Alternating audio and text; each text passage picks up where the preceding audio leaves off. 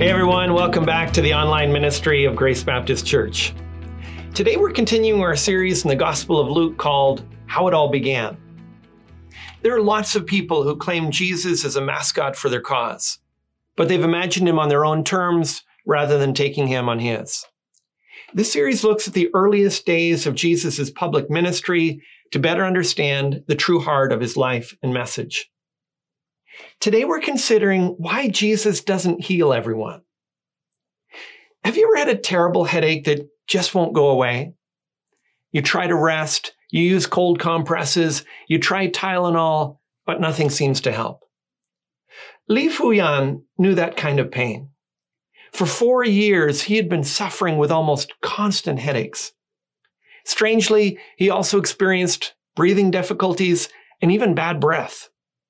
He tried all of the regular pain medication, but it didn't work. Eventually, he started taking injections to treat the pain. No doubt, he experienced frustration with the medications and likely his pain doctor as well. Why wouldn't they help him? An X-ray finally revealed the problem. There was a nasty 4-inch knife blade lodged in his skull. Fuyan had been attacked by a robber 4 years earlier, and he'd been cut on the side of his jaw, but no one realized that the blade had broken off inside his head. In a delicate surgery, they were able to remove the corroded blade without damaging it or any of the arteries around it. I think something similar happens in all of our lives. The number one thing we want from God and often expect from him is comfort and relief. It's easy to see him as a divine pain reliever, but he knows that what we need is deeper than that. While he does sometimes just ease our symptoms, he's more committed to surgery, and that surgery is often a lifelong process. Today's passage helps us to see some of the aspects of that surgery and shows us why Jesus doesn't heal everyone, at least not in the way that we're expecting. If you have your Bible, turn with me to Luke chapter 5, verses 17 to 26. If you don't have a Bible handy, you can click on the link for today's passage in the description below. Luke 5, verses 17 to 26. On one of those days, as he was teaching, Pharisees and teachers of the law were sitting there, who had come from every village of Galilee and Judea and from Jerusalem. And the power of the Lord was with him to heal. And behold, some men who were bringing on a bed a man who was paralyzed, and they were seeking to find him and lay him before Jesus. But finding no way to bring him in because of the crowd, they went up on the roof and let him down with his bed through the tiles into the midst before Jesus. And when he saw their faith, he said, "Man, your sins are forgiven you." And the scribes and the Pharisees began to question, saying, "Who is this who speaks blasphemies? Who can forgive sins but God alone?" When Jesus perceived their thoughts, he answered them, "Why do you question in your hearts? Which is easier to say, 'Your sins are forgiven you,' or to say, 'Rise and walk'? But that you may know that the Son of Man has authority on earth to forgive sins," he said to the man who was paralyzed, "I say to you, rise, pick up your bed, and go home." And immediately he rose up before them and picked up what he had been lying on and went home, glorifying God. And amazement seized them all, and they glorified God and were filled with awe, saying, "We have seen extraordinary things today." This is the word of God. Now, the first people we meet in this passage are the ones who see Jesus as a healer, but learn that he's more. Often we want painkillers, and Jesus wants to do surgery. He sees the sickness underneath the sickness. Some people see Jesus as a healer, but learn that he's more. As the scene opens in verse 17, it feels like a religious Super Bowl of some kind. There's tension in the air. Jesus is teaching, and there are Pharisees and teachers of the law gathered from every village of Galilee, but also from as far away as Jerusalem. If you arrived at church for a service today and saw the first half dozen rows were all filled up with pastors and denominational leaders from across the country, you couldn't help but feel a little anxious. Pastors usually listen with an inner scorecard, and that's what's happening here. This is the first time Luke mentions the Pharisees and teachers of the law, so I should explain who they were. The Pharisees were a denomination within Judaism. They emerged shortly after the Maccabean revolt, and they were committed to preserving righteousness in Judaism and guarding God's people against compromise. They'd started off as a positive force for good. But by the first century, many had become rigid, imbalanced, and even hypocritical. The teachers of the law were the professional ministers who began interpreting and teaching the Bible during the days of Ezra, and who later came to be known as rabbis. This isn't a casual visit or a chance meeting with Jesus. These groups of people have arrived with their clipboards ready, their scorecards out, and their theological pencils sharpened. They're here to make a pronouncement on Jesus. Now, while they're occupying the best seats, the rest of the verse says, "And the power of the Lord was with him to heal." It's not as if God's power didn't always rest on Jesus, but this is a way of saying that Jesus isn't outnumbered. Although there's plenty of opposition, it's clear that God intends to do something powerful in their midst, and you can kind of feel it in the air. Now, we've already seen this in this series that the theme of Jesus' preaching was good news. He came to minister to those who were desperate for the grace of God. The problem on this day was that the room was filled with people who had come to evaluate Jesus rather than receive from him. Many of the desperate people who had come for good news were just blocked by all the crowds of people trying to get in. In verse 18, we're introduced to a group of men who had brought a paralyzed man on a mat. They knew that this was their chance and they wouldn't be denied. The typical roof in Israel at this time could be reached by an outer stairway. So they carry their friend up the steps and reach the top. So far, nothing too unusual about their behavior. But this was just a staging zone for them. They then proceed to actually dismantle the roof. And the tiles here are probably slabs of mud that were baked in the sun and then set on top of the wooden beams. They cut out of those tiles an opening big enough to lower their friend down into the middle of the room in front of Jesus. It shows the depth of their love for their friend and just how desperate they are for his healing. Think of the sickest friend you've ever known making the most desperate plea for relief. Given the pity that the man deserves, Jesus' response, frankly, is puzzling. Verse 20 says, "And when he saw their faith, he said, 'Man, your sins are forgiven you.'" Now, first century Jews didn't use the word man the way we sometimes do. You're not supposed to read it, "Man, your sins are forgiven you." No, Jesus isn't frustrated or annoyed. Man here just means something like friend. But it's still a weird thing to say. The man had come for healing. His friends wanted him to walk. Why does Jesus offer him forgiveness? Well, it's because he sees past the headache to the blade lodged in his skull. He sees the sickness under the sickness. He knew that many people suffered believing their condition was a result of their sin. They felt like they were being punished by God and abandoned by him. Jesus sees faith and he declares the man forgiven. He can discern that the man has put his trust in him, and so he announces spiritual healing. And it's a reminder to us that Jesus is committed to our total restoration.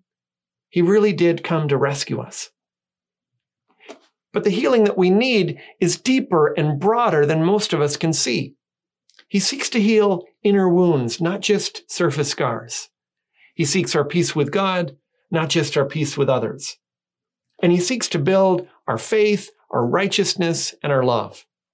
And it's often in the pain and the challenges of life that those very qualities are nurtured. Now, if you were the one whom Jesus declared forgiven, would you have argued with him? Would you have said, "I came for healing, not for forgiveness"? Would you have complained that the cost of the broken roof wasn't worth it if he wasn't going to make you walk? Do you accept that sometimes Jesus doesn't give you pain relief because he's performing surgery at a deeper level? Now, so far we've seen that some people see Jesus as a healer, but learn that he's more. But next we see that some people see Jesus as a teacher and can't see that he's more. They try to squeeze Jesus into a mold that he doesn't fit. They see Jesus as a teacher and can't see that he's more. Now, the man who couldn't walk wasn't the only one in the story who had a knife blade buried in his head. The crowd of religious leaders who had gathered to evaluate Jesus, they had their own problems too. And so Jesus was determined to pursue their surgery also. When he told the man that his sins were forgiven, he was deliberately provoking the Pharisees and the teachers of the law. It's not that he was trying to annoy them, but he did want to confront them. He wanted to confront them about the misperceptions that they had of him. And he might actually be trying to do the same thing to you today. You see, they wanted to relate to Jesus as a peer, a fellow teacher, maybe even a prophet. But Jesus sought to show them that he was more. That's why he declared the man forgiven in front of them like that. Do you see the implications of what Jesus said? If you sin against me, I can forgive you for what you did. But I can't forgive you for any other sins. If I meet someone for the first time and offer to forgive their sins, that's making a claim that only God can make. But that's the authority that Jesus is claiming for himself here.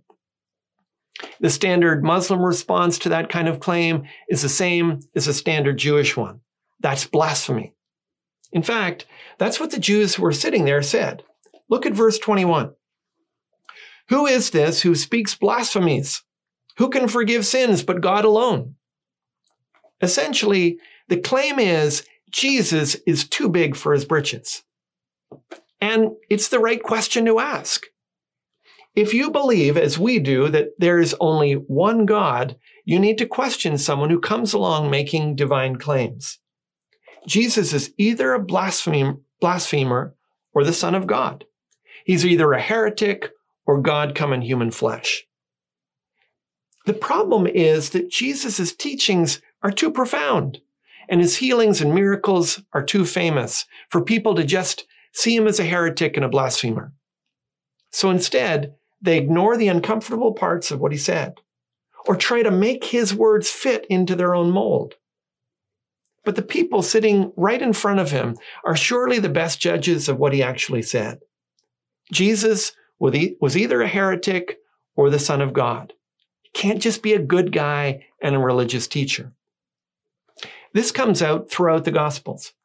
For example, in John 10:33, the Jewish leaders say, "It is not for a good work that we are going to stone you, but for blasphemy, because you, being a man, make yourself God." Or a few verses later, Jesus responds in verse 36.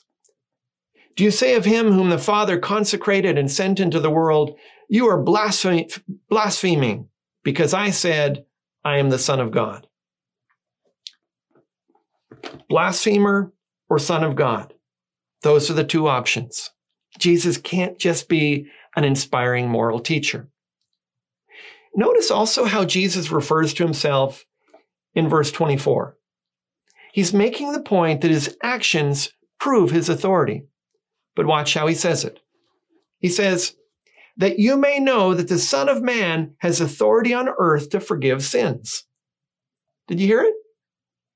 Why is Jesus referring to himself in the third person? Unless it's Elmo, we usually get uncomfortable when people do that, right? But Jesus actually calls himself the Son of Man 80 times in the Gospels. And every time he did, it was like a riddle that forced people to consider who he really is. On the one hand, it stressed his humanity. He wasn't just a vision or an angel. He was born to a father and a mother. But if the point of the title was just to say, he's a regular guy, why would he need the title at all? Why keep repeating it? I'm the son of a man, but if I started referring to myself like that, you'd think I was really weird, right? you couldn't help but ask the same question that people in the first century would have asked about Jesus' use of the term. Why? As they asked that question, their minds would eventually go to a prophecy in Daniel where a Messiah-like figure called one like a son of man comes to God the Father, called there the Ancient of Days. And he's given authority that all people should worship him. Listen to the prophecy yourself in Daniel 7, verses 13 and 14. I saw in the night visions, and behold, with the clouds of heaven there came one like a son of man. And he came to the Ancient of Days and was presented before him. And to him was given dominion and glory and a kingdom, that all peoples, nations, and languages should serve him. His dominion is an everlasting dominion, which shall not pass away, and his kingdom one that shall not be destroyed.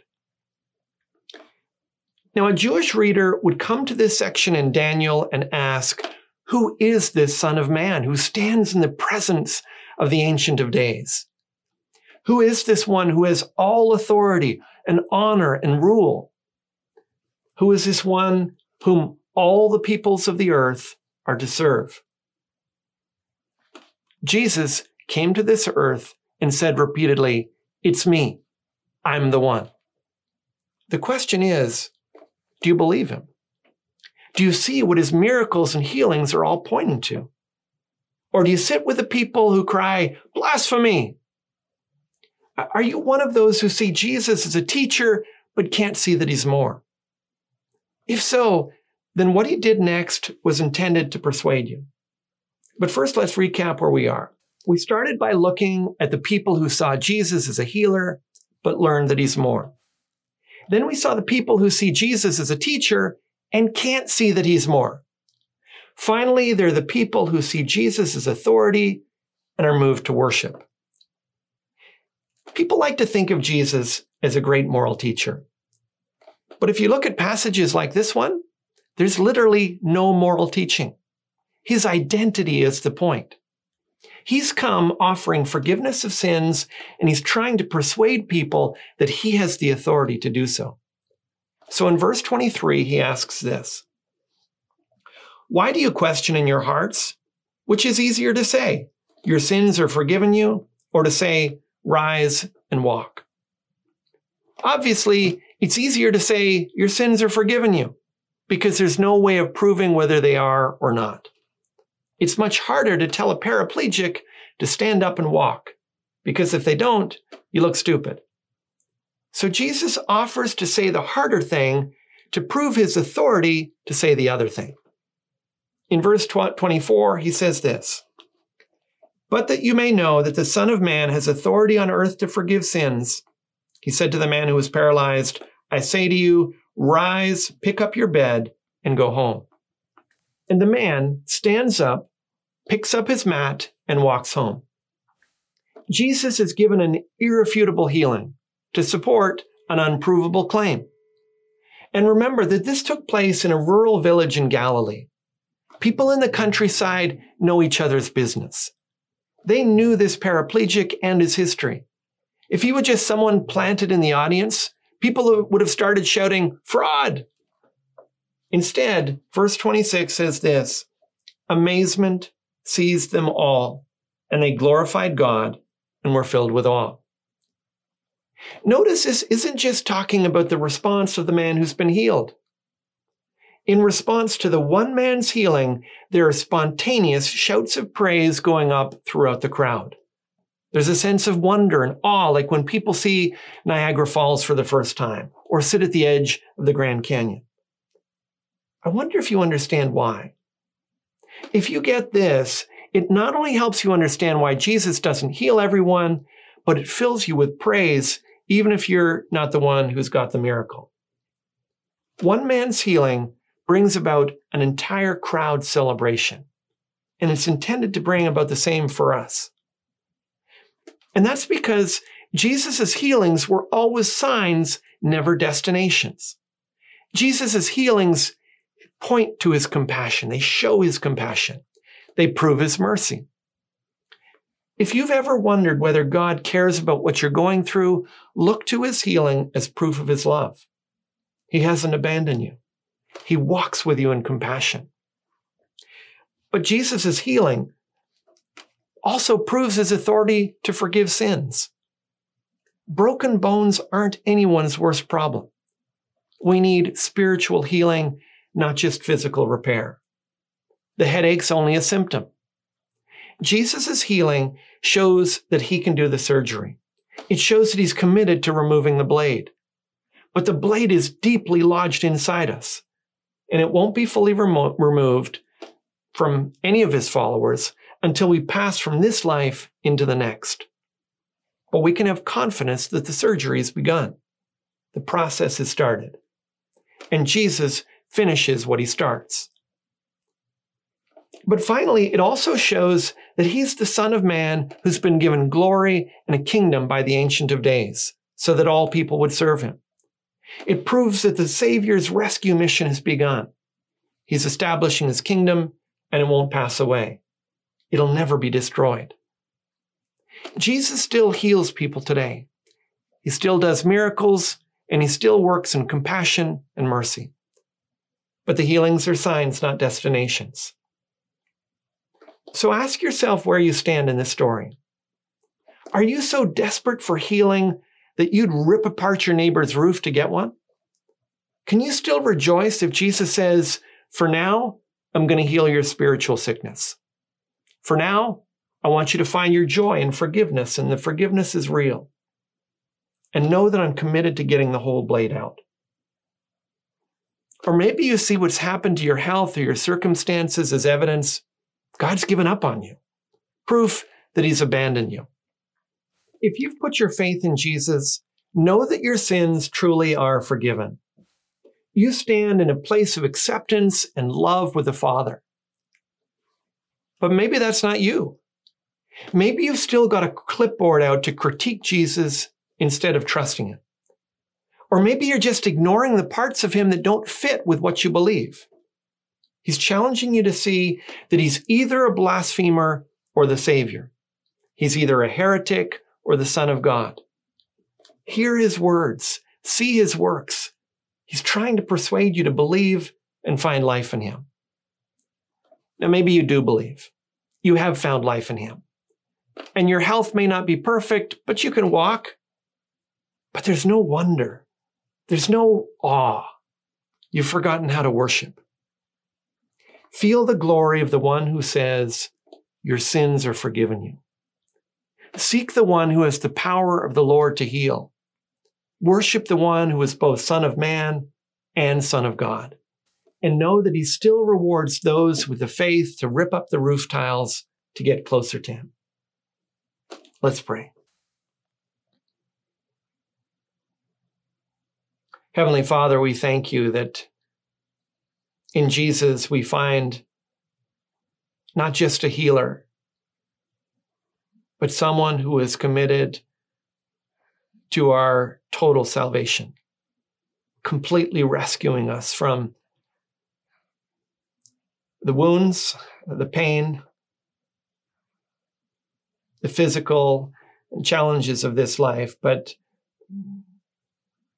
far beyond that, getting inside and dealing with the deeper sickness within.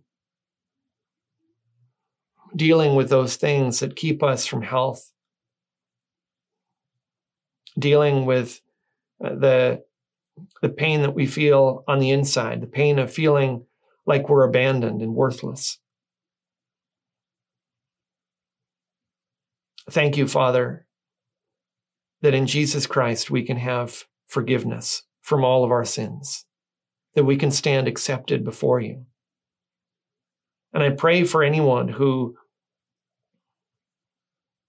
stands apart from that, who's just tried to fit Jesus into a mold that he can't fit. Father, give them the faith to come to Jesus for healing, to come to Jesus for forgiveness, to turn from sin and give themselves in faith to Jesus. And give all of us, Father, that hunger to know you, the hunger to get close to Jesus, the faith that rips up roof tiles and gets desperate in our own sense of need for the redeeming work of Jesus Christ day by day. For we ask you in Jesus' name. Amen. Now, I hope this message has helped you to see why Jesus doesn't heal everyone, but also why his healings are intended to give you hope and draw you to worship today. If it stirred up questions or you'd like to know more about a relationship with Jesus, send me an email or leave a comment below. If you think this is a message that others need to hear, share the link and help spread the word. As always, for more messages of hope, visit gracebc.ca. God bless and see you next time.